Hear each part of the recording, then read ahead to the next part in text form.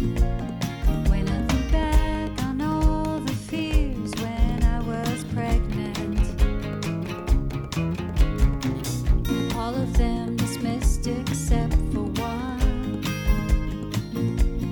The only test the state mandated was genetic. Looking for that extra chromosome. Hello, and welcome to the If We Knew Then podcast. I'm Steven Sachs, And I'm Lori Sachs. and today we're joined by Kelly Colzer Reyes from Club 21 in Pasadena, California. Kelly is going to talk about self-determination. Self-determination is a way of taking resources that you get from your state and molding them in a way that could be more useful for you and your family. It is something that I've seen, the words, but I know nothing about. So when we met her at the Togetherness is Better walk, and she offered to come on the podcast, we jumped at the opportunity to learn and to pass the information on to the community, something that may seem overwhelming and feel overwhelming. We're going to break down step by step in a way that makes it more digestible to create our plan of self-determination. So welcome, Kelly Colzer Reyes. Good morning and welcome to our podcast, Kelly. Thank you so much. It's an honor to be here. I really appreciate the opportunity. This is our first time really meeting. So could you tell us a little bit about yourself? Absolutely. So my name is Kelly Colzer Reyes. I am a mom of a young girl with Down syndrome. Her name is Amelia. I'm also the mom of two kids without Down syndrome. Their names are Noah and Simon. And we are a Club 21 family. We found Club 21 when Amelia was 5 months old. So we had a birth diagnosis of Down syndrome. It was a bit of a surprise, but it wasn't a kind of a surprise that devastates the world. Like, I think some people have different experiences. Ours was, surprising. And that's about it.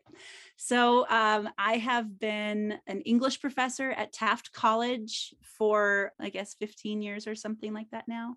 So I came to disability kind of through Taft College as well, because Taft College is the home of the Transition to Independent Living program, which is also really cool. So when Amelia joined our family, it was kind of like a natural progression in all of the things I had been doing professionally, but then it really ramped up my interest in advocacy. So when Amelia was born, we found out that we couldn't save any money in her name, that she had to be impoverished in order to qualify for services. And I thought, that doesn't sound right. I'm pretty sure that there's a problem with that. So I got involved with passing the ABLE Act, which is the Achieving a Better Life Experience Act. And then as time went on, I learned more about the world of disability, especially focused on intellectual and developmental disability. I went to complete additional graduate work in disability studies, and now I get to teach these classes for Club 21 Learning and Resource Center in Pasadena, which is our home for Down syndrome, actually. And we found it early on in our Down syndrome family member journey, I guess we'd call that. So could you tell us a little bit about Club 21? Because Stephen and I have heard of Club 21 for the majority of our journey, and we have some really good friends. That's what brought us to the walk and where we met you. But I think it was just that we never, it's the whole thing about having a village. We never really were village people, but I think it was with all the advocacy and fighting, and especially the energy that goes into education and advocating for that, we've never gotten to Club 21. I think that people find what they need at the right time often. In our case, we realized we were going to need to learn a lot in a very short amount of time. And that was how we found Club 21. And we decided we're throwing ourselves into this. And if we like this place, we'll keep going. We're going to try it once. If we don't like it, we won't go back. And we found this warm embrace of a community that for us we didn't even know that we wanted it, at the time. I don't know that we're village people ourselves, but we've actually created quite a few villagey moments. And I'm very grateful for that, because Nancy Lidekin, who is the executive director at Club 21, with her amazing team, she does not like it when people say that she did this. It is a huge team, but she's the face of the team. She made us feel so welcome and so loved and so supported. And we are not connected to a church community. We're not a religiously focused family, but we're more secular in our raising of our kids. But this was kind of like that community that I had in childhood that I kind of missed, but didn't realize I had missed. And we've never left. We have been active at Club 21 for 9 years. And every time we need something, there is some way that someone there has been able to be instrumental in helping us get to the next step.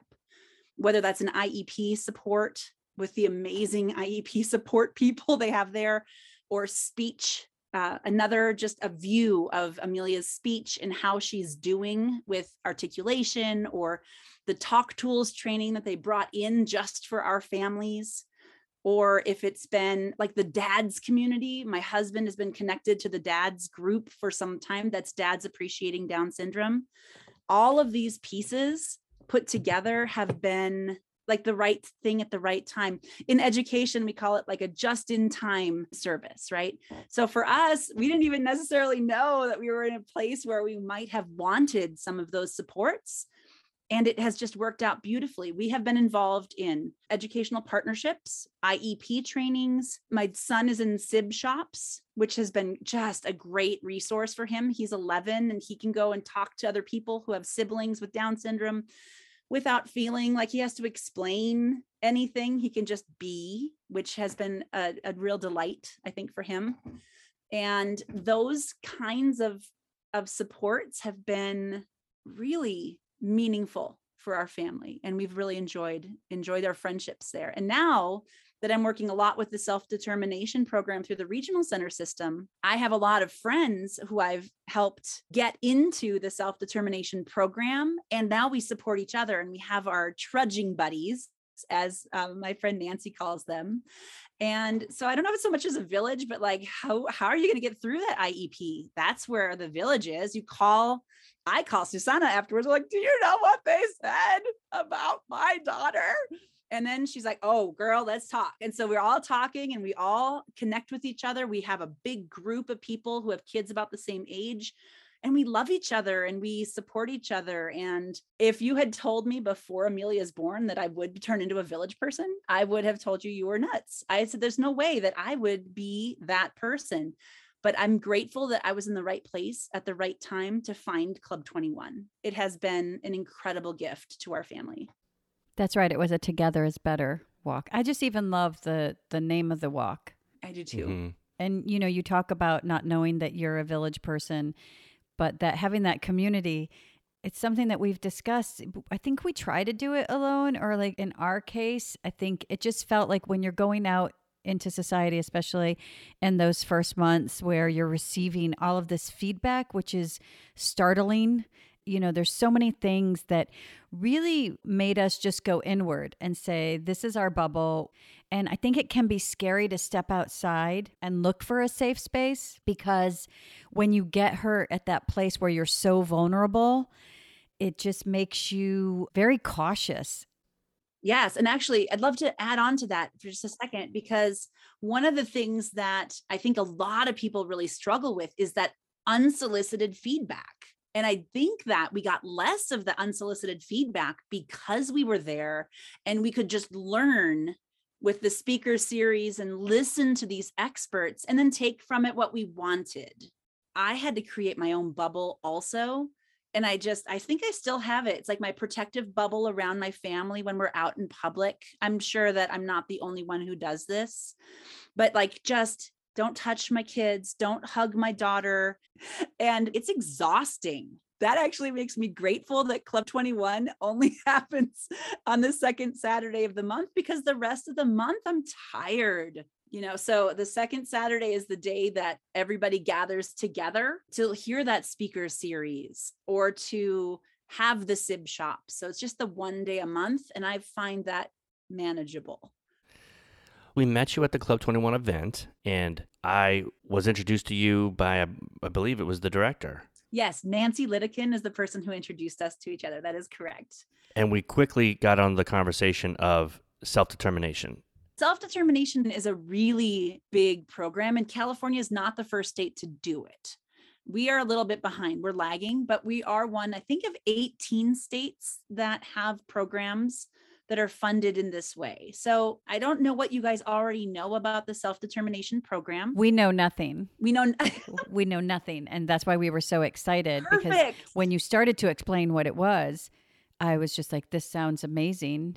And I know nothing and overwhelming at the same time because we don't know anything. It is. It's both overwhelming and amazing. And I think it's overly complicated, or unnecessarily complicated, I think is a better way to say it. But it's an amazing opportunity for our loved ones who are regional center clients. Okay. So what happens in the regional center system in California, and we know that that's funded through the state, right? This is the Lanterman Act, and it protects individuals with IDD. The California Supreme Court upheld this law. And so we have an entitlement in California, whereas other states do not, to ensure that people with disabilities have access to what they need throughout the lifespan. Okay. So that doesn't mean it's always done very well, but we have a law that's in place to do this. What the self-determination program basically is I sit down with Amelia's circle of support and I create a person-centered plan, thinking about what her goals are, what our goals are for her. And then we figure out ways to make it to those goals. One of the things I like to say is until Amelia proves me otherwise, Amelia will be independent in adulthood. She will be a taxpayer. She will have a job that she chooses. I mean, as much as is reasonable, right? And she will live a life of autonomy and choice, and she is going to be in charge of those decisions. That's just like my own little mantra to get me going. So when I'm looking at self-determination, I think, how do I get her to that point? And maybe that she'll be interdependent and maybe she'll need lots of supports. That's okay. That just means that she's part of planning those supports in the self-determination program. Whereas in the traditional system, like what we have right now for everybody in California who they start in the traditional system, you have a service coordinator. The service coordinator says, oh, looks like your parents are tired. They should have respite.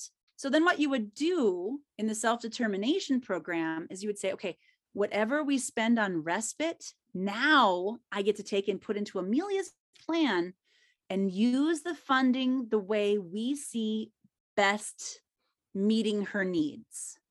Okay, because the traditional system says, oh, we have respite, you get 20 hours a month of respite, the end. Now in self-determination, I take the money that would have funded traditional respite, and for our family, it's art and cooking classes. It's a community integrator who goes with her to classes in the community. It's adaptive horsemanship or things like that, and adaptive skills like things so that she learns the skills she needs to be employed and employable in adulthood. We know people with IDD who have adaptive skills, following directions, able to understand the nuance of smiles and eye contact, and those pieces are more likely to be employed than people without those characteristics or those skills. So everything we do, even if it's just a regular cooking class, she's listening to instructions from someone who's not me. She's listening to instructions and following directions, and not always very well, from somebody who's not me or not her dad. She's doing things to prepare her for an adulthood of success, choice, and autonomy and independence. So everything we do in the self-determination program in our family is leading to the goals that we have that are long-term. And for a lot of people, if they're not thinking about long-term goals, what's going to happen in adulthood is not going to be that impressive. It's going to be like just a continuation of what happened last year. Just like for people without disability, right? If I'm a non-disabled grown-up who has no goals, I'm still not going to meet them because they don't exist. But if we have these forward-thinking goals, which is a huge part of Club 21, if you have no goal, any path will get you there. But if you've got a goal, hey, you've got to get to that goal in some way. And so I use the self-determination program for Amelia in order to get to those goals, get to the places where we want her to be in adulthood. And she's 9 right now, and we're already working on job exploration. Like, she has to clean those horses' hooves. She has to like clean up after her horse, put things away, do all that stuff. And all of those things are helping her develop her interests, which helps get us towards jobs of choice, not jobs where there's a work crew, or not a sub-minimum wage opportunity, which is another thing that's changed here recently. There are lots of pieces that you just have to keep practicing to get to an adulthood of, of the choice and autonomy that I want for her. So how do people go down this avenue of self-determination? All you have to do is, if you're already a regional center client, you contact your service coordinator and say, we would like to explore self-determination. They're going to tell you that you have to take an orientation. A lot of them are like connected to the regional center websites. People can do those right now. And you could just take the orientation right now. Our regional center in Kern has an online portal. You sign up for it and you take the orientation.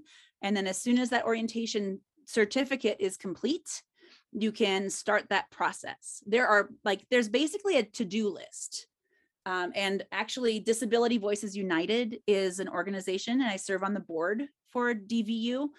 And that organization has a book. Actually, I have it right here. Let me show you. It is called Think Outside the Box. And it is basically has checklists in it. You can say, okay, I did piece 1, I did piece 2, I did piece 3, and now I can move forward and I know what I'm doing next. So for people who really are those independent village list people, you can do it independently, and that's okay. If you prefer to figure it out independently, some regional centers are amazing and they will help you and they'll do great work. And some regional centers are less than amazing.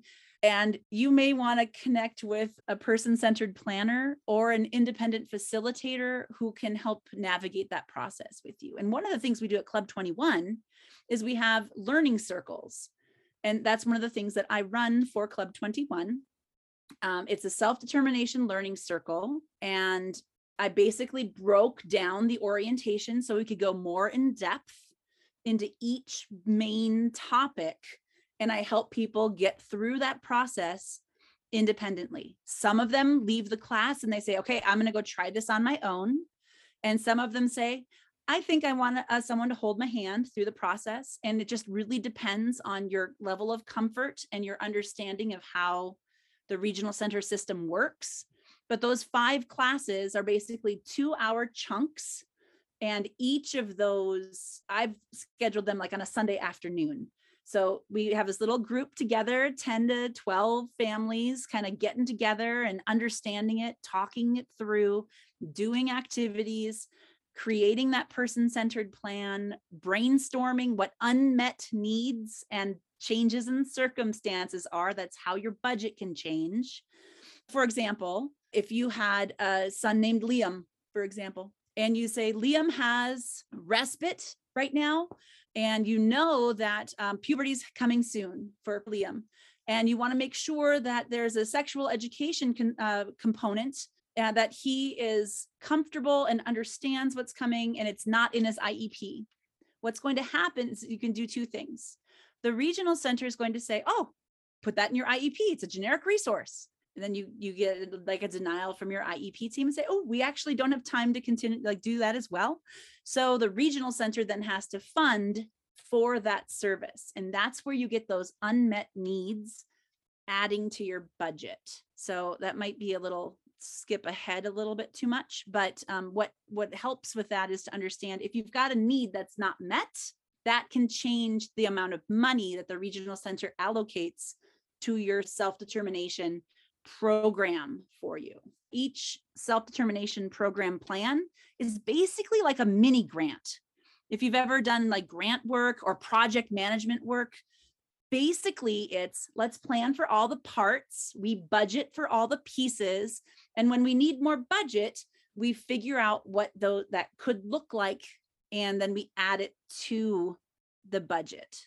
It's a little more complicated than that, but in as far as a big picture goes, project, goals, meet the goals. If there's no goal, you can't meet the goal. Like there's no service, just like in an IEP. If there's no goal, there's no service to meet the goal, right? So you can't just say, oh, Amelia would really like to learn how to skydive because, 9-year-olds are skydiving all over the place. If you go to skydiving as your thing, she really wants to do this, that's not going to get funded unless there's a specific goal that will somehow address that. And I suspect that'd be a hard one to pass, but it would be like an example of something that maybe Amelia wants to do. She has no fear, no appropriate fear, and she would love to jump out of an airplane, maybe, but you can't just fund for that. You have to have it be something that's a recognized need. The goal has to address it. And then there are services and supports that connect to each of those goals. Well, supports that come to mind for me is speech and things that we've heard, but even just the cooking class or the horsemanship, those are really out of the box thoughts, and it's encouraging to hear that is a possibility. Well, you look at, especially coming off of a pandemic, or we're still in a pandemic, and a lot of our families still haven't returned to school. And so there is a gap of 1.5 years of socialization that has not happened. And that's a main concern for neurotypical kids. They're addressing the heck out of that with mental health, but nothing for our kids. It's just not a concern. It's like our kids don't exist in a pandemic. That's my experience. I'm very grateful that we're homeschooling right now through a charter or home study, whatever we call that, and that our IEP addresses our actual needs. And I'm grateful for that. I'm glad I didn't go through the process the way that I might have. But I think what you're talking about, the communication and the speech, right? What the regional center is going to say is, well, your generic resource for speech for a school-aged child is school. So if it's not if you have speech in the IEP, then that's what you have. And then if you want additional speech, you have to use your private insurance first, which we've all heard before. So your private insurance takes care of that. And if you have Medi-Cal, then you have to go through Medi-Cal. And if you don't get it, you have to get a denial from each of those, because not everybody has habilitative speech in their insurance. I mean, my insurance is incredible. I would never put speech into my plan because that's not something that we're lacking. But if you are lacking that, for example, lots of school districts will not address the medical reasons for speech disorders like childhood apraxia of speech. I've had a lot of families have trouble getting that addressed in an IEP. So the IEP team denies it. The insurance maybe isn't accepted by certain apraxia experts. And so I need to go into my self-determination funding to be able to get the apraxia of speech covered within my self-determination program. So those kinds of things you can do, but those denials from insurance, denials from the school district, denials are in writing are still going to be important in this case. And once you've decided to do this and you talk to the regional center, you go through the orientation, you make this change of format or however you want to call it, the change in this service. This is something that is ever evolving, you're saying. So once you have these monies and then use the budget the way you feel is best for the goals of your child, that's something that is updated on a yearly, like your usual meetings with regional? Yes, just like your IPP, exactly. And then we look at the goals, we look at what we've spent the funding on and how it has addressed those goals. And we talk about how that's going better or going worse, whatever it happens to be. And so in our case, we had moved into self-determination at the beginning of the pandemic, basically. So we ordered, because we have elopement issues and we have lots of need for physical activity, right? We live in a small house. We're in California. And so we want to make sure that we're using the space we have. We do live in a house in the mountains, so we have space outside. So we ordered a swing set, a play structure. And so her only community for the last 20, I believe it is now, months, has basically been her brothers and then our friends who teach the art and cooking class. And that's our bubble.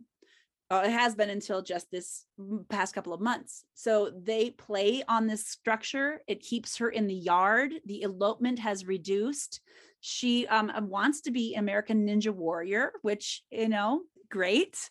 So she does all that activity every day. And she is so happy to be like on her swing, just swinging and all. And that's honestly, that is a lot cheaper than ABA. And we've been able to use that so efficiently.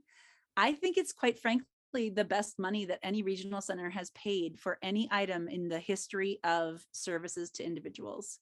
It is what saved us in the pandemic. We had no staff. No one could come into our house. No one would come to our house because we were in the boondocks.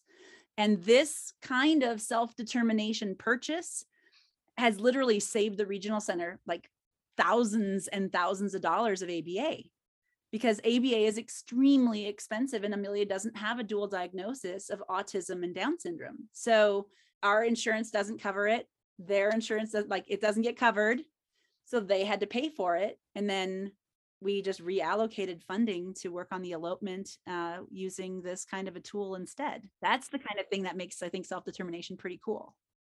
So I had some questions of little things you've said along the way. And one is, you mentioned a community integrator. Yeah. What is that? And how do you find them? Because I think I know it's like a personal BII, like what you have at school. Is that right? It could be somebody like that. Yes. But is it kind of like that, but in the real world? In the real world. So it's a term that I either invented myself or stole from somebody else in the community. I don't remember at this point. So it could be somebody else's term. There are different definitions in the codes that are used within self-determination. One of the codes is called community integration supports. And so what I do is I use the language from those definitions and I create supports based on their own definitions. So it's a lot easier for them to say yes. Just like in grant writing, and I don't know if everyone's got the grant writing background, and I know that doesn't make it very helpful. But one thing when you're writing a grant is you have to write to the specifications of the request for the grant. So I'm basically using the same skill set, and I just create that community integrator, and you just put in the job responsibilities, explaining, and then putting it into terms of the definition of what community integration supports do. And I just share that job description with anybody who wants it. So if you guys would like a copy of it, I'd be happy to share that with you. It's no problem. But what we do with that community integrator is, what I have done is, instead of having somebody who's doing the ABA supports with my daughter, I have someone who's helping her create that community integration. I am not a huge believer in ABA as an organization. It's a very medical model system. It's like, something about you is broken. I'm going to train you to not be broken by using this system. And I know that it's really looked at differently in different communities. That's just my view. So I would rather have a community integrator doing that work than an applied behavioral analysis, working on those things with my daughter. So I created this community integrator position for her that helps her when she's at an art class. And then I get the respite. That's the traditional system, right? I get the rest from having to be the person who's constantly there with her. And then we also get someone who's not us supporting her with those skills. And what I've chosen to do this year is get the ABA person who used to work with her at school, and I'm paying her to go with her to these other classes. And so that has worked out quite well. And that's how I find people, like people we love who've worked with her in the past. We just see if we can hire them on the side. It can be problematic if they have a non-compete clause or something for their own employer. I don't want anyone to get in trouble. I just want to make sure that we have as many supports for people that she loves and respects as possible. Also helps us because we know then who's there with our Absolutely with our child. Is this a long process? Like if I said tomorrow, I wrote an email and said, I've done the orientation, I want to switch out. How long is the process typically? Really depends on your regional center, but they have come under more pressure from the Department of Developmental Services to get people through faster. I would say a really well-organized regional center And I'm not going to name their names, but some of them can do it in about 2 months. That's the short end. And then some of them can do it in about 8 months, could be the long end, maybe longer, depending on how many disagreements you have about the budget and about the spending plan, because each of those parts become a meeting. It's a lot of work on the front end, but it's a lot less work ongoing. So it is work. Like, it's not like somebody else is going to be doing that work for you, right? You would, in the traditional system, a service coordinator would be making those calls. Maybe you make the calls yourself because you want to save the money in the plan and not pay someone to do that kind of work for you. I actually choose to keep my independent facilitator who helped us get into the program, because I also hire somebody. I could do Amelia's myself, but I want to just be her mom. I hire somebody else to do it, and that actually helps my sanity. So that's another gift to myself in this process, because then when there are phone calls I don't want to make, I pay someone else to make those. But the process can take between 2 and 8 months, I'd say, for most regional centers.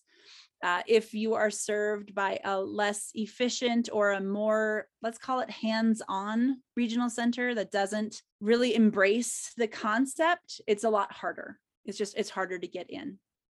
And when we first talked, you had mentioned that because we haven't used our respite in a while because of the pandemic. And you had mentioned there's a backlog, because you used to be able to roll your respite hours over, and now you can't anymore. But you had mentioned something about, or maybe I misheard, about getting those hours back. That's actually called unmet needs. So there are 2 ways to improve your budget or change your budget. One is through unmet needs, and your need for respite has not changed, right? The pandemic made it impossible for you to find staff that was appropriate for your needs, and so they were unmet. So, for example, some regional centers only give 20 hours, even though there's no cap on respite anymore. That's all they do, 20 hours. That's the thing. Some regional centers do 100 hours. Some regional centers do 40. Whatever you have, your unmet needs can go into your budget. And it's not the amount they spend on your staff, it's the amount that they reimburse their vendor for. So if your vendor gets $28 an hour for respite for your family, even though they're paying your staff $15 an hour or $14 an hour, you get that whole 28. So you would multiply your total number of hours by whatever your reimbursement rate for the vendor is to find out what your budget might be. If you just kind of want to get an idea of what your budget could be, there are a couple of ways to do that. One way is to ask for your cost statement. The cost statement is the last 12 months of spending on your loved one. You could also think, okay, I can look through the IPP and find all the things that have been authorized and how many hours for each thing have been authorized, and then just do math. It's not that bad, just mathematics, and just do some multiplication and you'll be fine. You get an estimate. Now, that won't be the same as a certified budget. That's your goal. But if you want to say, okay, I like to find out, am I talking about $30,000 or $130,000? And which one could I use more efficiently? Maybe that's where you start. Some people have an $800 budget.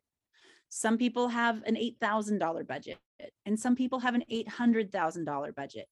I don't want to have an $800,000 budget because that means my child's needs are intense and immense. I'm happy to have the budget that we have. And it's been plenty to meet her needs. You had mentioned Disability Voice United. Yes, Disability Voices United. That's right. That's an organization? It is. Is that here or is that national? No, it's here. We are an organization. I'm on the board. I was invited to join the board some number of years ago. And our goal is to make it possible for everyone to have the same access to the self-determination program, and make sure that people who are in the regional center system get their needs met, whatever that looks like. Is that something people can join and how, if they can? They can. And what's really cool about Disability Voices United is we have part of our website is an interchange.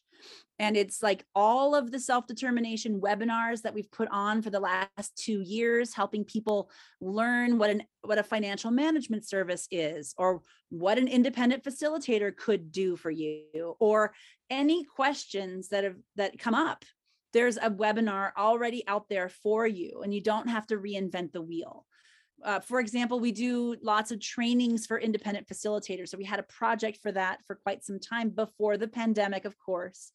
I did trainings in Spanish for our independent facilitators so that we could increase the number of Spanish speaking independent facilitators in the state, because that is a huge unmet need statewide. So all those little the pieces where there are gaps, our organization tries to help fill them with trainings, with webinars, with supports, so that other people can enjoy the benefits of self-determination if they choose to. There's never pressure from us to do it. I think it's a superior program. It has better served my family. It is more work for me, but I'm happier. So like, if there's a benefit to the work, I'm often happy to do work. Our lives are better in self-determination than they were prior to self-determination. I don't mind not using the funds that exist, because I'm a taxpayer. I don't want to just use money because it's available. I want to use the money efficiently. Like, I don't think anybody I've worked with is saying, I need more money so that I can just burn it. Like, I don't think that's how it works. And I think the government entities were really nervous that people were just going to want to burn it, because there's so little trust, I think, between families and the regional center system. We actually entered almost a year and a half ago into the program, and it has been absolutely life-changing for us. We made it through the pandemic, I think in large part because we had access to being able to create our own bubble and keep our family safe. One of the things that we experience, especially in IEPs, is this community gets put into a mindset of the assistance is a favor, and to be grateful for whatever you get and not ask for much. And it could be taken away. And it can be taken away if you don't do the right thing or say the right thing or be kind or be polite, or you know, it's the same thing with IEPs.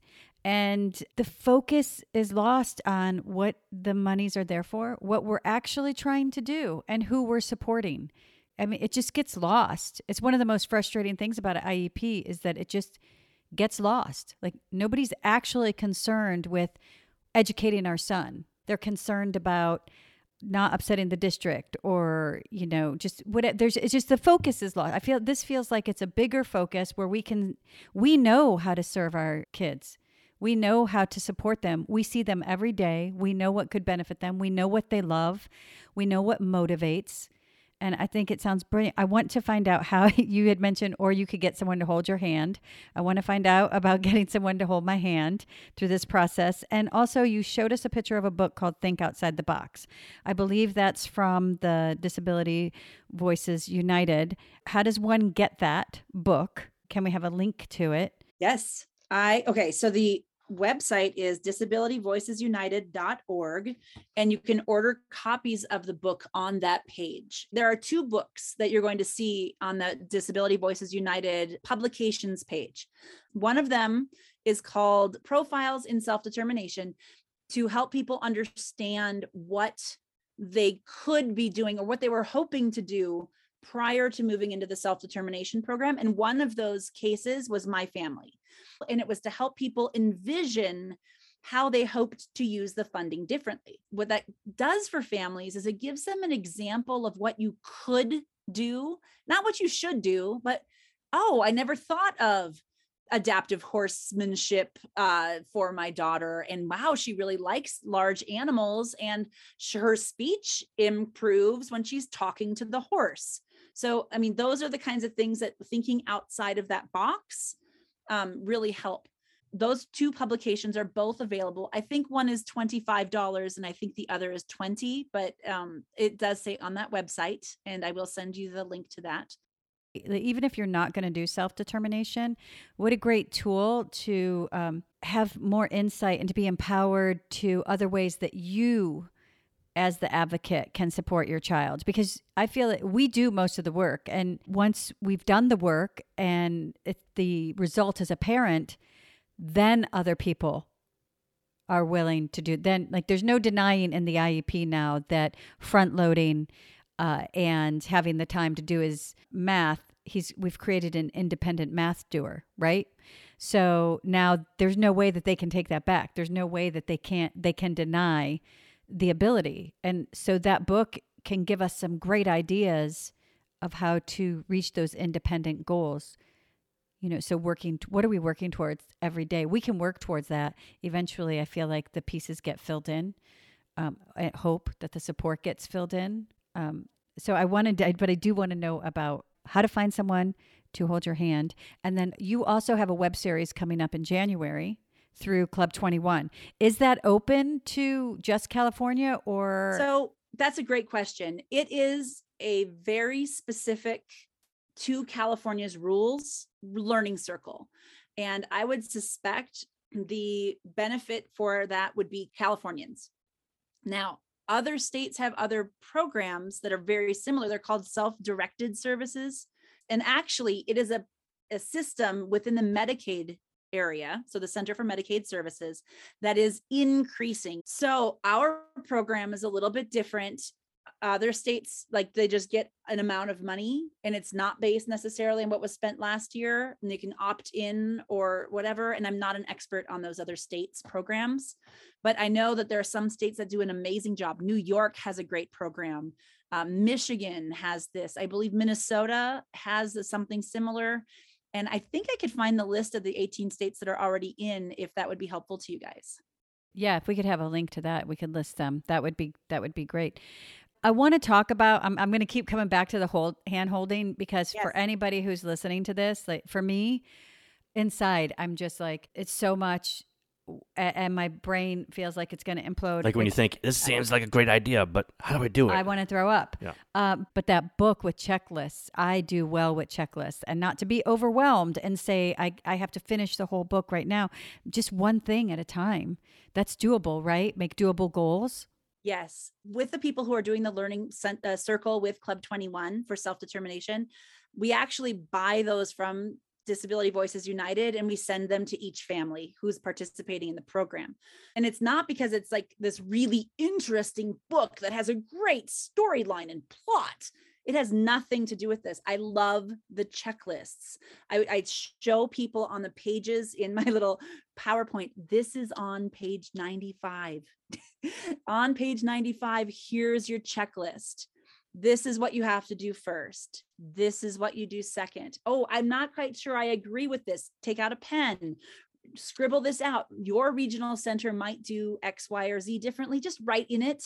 It's something you write in. It's a document that's supposed to help you get through this process in a less painful way. Like, it shouldn't need to exist. This shouldn't be complicated. But once you learn how it works, it gets a lot easier, and it is an investment.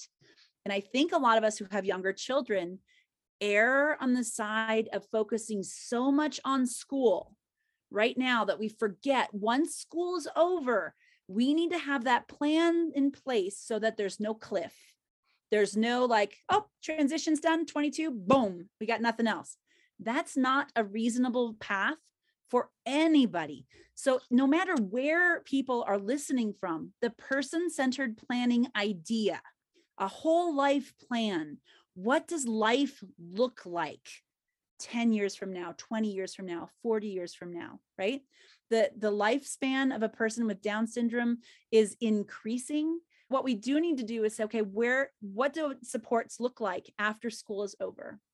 What kind of job are we looking at? And then like making sure she has the adaptive skills to make the life she wants to live really a reality for her. You know, those are the kinds of things that anybody listening to this could get right away. Figure out what you want as far as a life. And there are other ways to do this. It doesn't have to be with the regional center system or whichever kind of program you have in your own state, because what you're really looking at is this kind of idea of what does life look like in the area of health, in the area of safety, in the area of education, in the area of employment, in community living, in whatever part of life, in recreation, whatever it is, so that you're planning for the life that you want for your loved one, not just the life that appears to you at the time. Instead of being reactive, it's being proactive in lifelong planning. No, you're right. The education system does get overwhelming. It does, because it's horrible in so many ways for us. That's an hour in itself. But one word you said was process. And I think if you look at it as a process, as a journey, and that we are taking steps. So right now, if you look at the whole thing, it can be overwhelming. But if we say this is a process and we just do one thing at a time, well, this time next year, we may have everything. We may have decided it's not for us, or we may have created a great plan. We don't know what 5 or 10 or 20 or 50 years are going to look like, but we can work to create it. Okay, so in education, we have like this mantra of begin with the end in mind. What is the end goal? What are we trying to get to? And then how do we build those steps into everyday life? It could be regional center supports. It could be school supports, could be anything. But we're trying to get to a point. What do we need to do to build to get there? All that front loading has to happen. All of those pieces have to happen. I'm going to actually say that, write that down for your IEPs when you're sitting there and they're proposing goals. What's our end goal? Yeah. Not just where are we right now, but where do we want to be in 2 years, 5 years, 10 years? Those are the things that are so difficult. It's such a big part of advocacy that we probably don't talk about enough. That we talk about being in the moment, which is such a great mantra to do, but we need to look at the future and we need to plan for our child and be the voice for them. Not even after we're gone, just after they're independent. How do we build the life for them that they're going to want? Well, I think it's a combination. I think it's a combination of being in the moment and having an end goal. You're in the moment because you're thinking of, what do I want? What do I want to create? And then how am I moment to moment getting building there? that? Mm-hmm. Yeah. So it doesn't totally abandon that presence in your life, which I always strive for Liam's presence because he's so present in every moment. But look at the cello. 6 months ago, he couldn't reach the A note and he was struggling. And now, and we just were like, every day we're just going to do it. That fourth finger, that on a cello, that's hard stuff. And he's rocking it. He's getting the A note and he's so proud. He's so proud of himself. And so I think that you're right. It is about still being in the moment, but then it's a combination of also having a plan. And when I say bring that conversation into your IEP, because I want to say, what's your end goal? Yeah, one time we got a horrible answer from someone. So be prepared for somebody's end goal to be less than what yours is. But then, you're the ultimate voice. This is my end goal. How do we do that? How do we take the goals we've already agreed upon in the IEP or the IPP, if it's the regional center, and how do we build those to get to independent taxpayer, right? And I think that when I say that to a regional center staff, they laugh at me and the inside. Oh, Kelly, she's the one who thinks her daughter's going to be independent. I have no idea what kind of supports Amelia will have to have in adulthood. But if I don't plan for her to go to a certain place, there is no way she is going to get there because the school's not going to do it for her. We have to be thinking forward so that we can get somewhere. I'm not going to let her just exist in the universe. When Amelia was born, my very sweet and well-meaning grandmother said, "Oh, don't worry, the government's going to take care of her." And I said, "Do you want the government taking care of you? Is that your goal for your?" "Oh, well, no." I'm like, then let's assume that she's going to need me to be pushing boundaries and pushing the world so that she has the things that she needs. Because she has an extra chromosome does not mean she does not have the exact same rights that I have. I want to get the link to the web series that you have in January. You want to give a little bit of information on that web series and how people sign up and who it's for and whatnot? So the Club 21 self-determination program learning circle that I'm running for for the Club 21 community. You have to be a member of Club 21 to sign up. And I think it costs $100. That's just to make sure we have buy-in and people actually show up. It's 5 weeks straight. There are 2-week sessions. I record the sessions. I use a Canvas learning management service shell to put all the information in. I have little discussions. There are little quizzes. Very few students do them, but they're a way for me to just double check that people are understanding the material that I'm presenting. I've been a teacher for 2 decades, and I want to make sure I'm hitting the points that I think I am hitting in class. So it's basically a class, and anybody who supports an individual with Down syndrome, like our community is a Down syndrome community. So anyone who supports an individual in California would be a wonderful participant. And you just have to become a member of Club 21 in order to do that. And that's a Zoom meeting? It's all virtual. Yes, that is correct. So we're trying to make it as easy as possible for families to participate. The February session would be very important to sign up for if that's something you think would help you hold your hand along the way, so that you can at least understand what you're what's expected of you. And if it's something that you don't want to do, you'll know that probably by the end of that class. And you'd have a better idea than just doing the orientation for the self-determination program on its own. Because then the families that are with you can help you brainstorm what you'd like to do. And that becomes its own little support and village. So we have our own village people. I love the village people. I just was thinking, the more you say self-determination, the name of the program initially overwhelmed me because it's self. So I feel like, oh, I got to do this myself, determination. And I always, again, you go back to any process that you went to get any support for your child. And I think that just feels isolating. But when you were saying it just now and post our conversation, I want to shift that focus in my brain to be more of, I'm going to be self-determined. I think that's wise. I think one of the things about this that sounds scarier is it sounds like you have no support to do the program. But in reality, if you've at first, you could have an amazing service coordinator who really wants to help you do this. Because if people went into social work as a career choice, and that's what they're doing, this is ideal for that. They went to graduate school in social work in order to support people live lives of choice and make decisions for themselves. And that's perfect for that. So if you have an amazing service coordinator, ask him or her what self-determination looks like with their organization. Get the information from the inside. They may not be allowed to say certain things, but they might be very frank and helpful. And you won't know until you ask. If they've never heard of it, it might be time to request a new service coordinator, and that's okay too. Absolutely. If you don't have the right coordinator, request a new one. That is your right. Yes. In any service that you have, don't feel like you have to settle for something that you just know doesn't work, that That's right. Feels like a burden. Do that person a favor and let them go. Free them. And find somebody. Yeah, free them.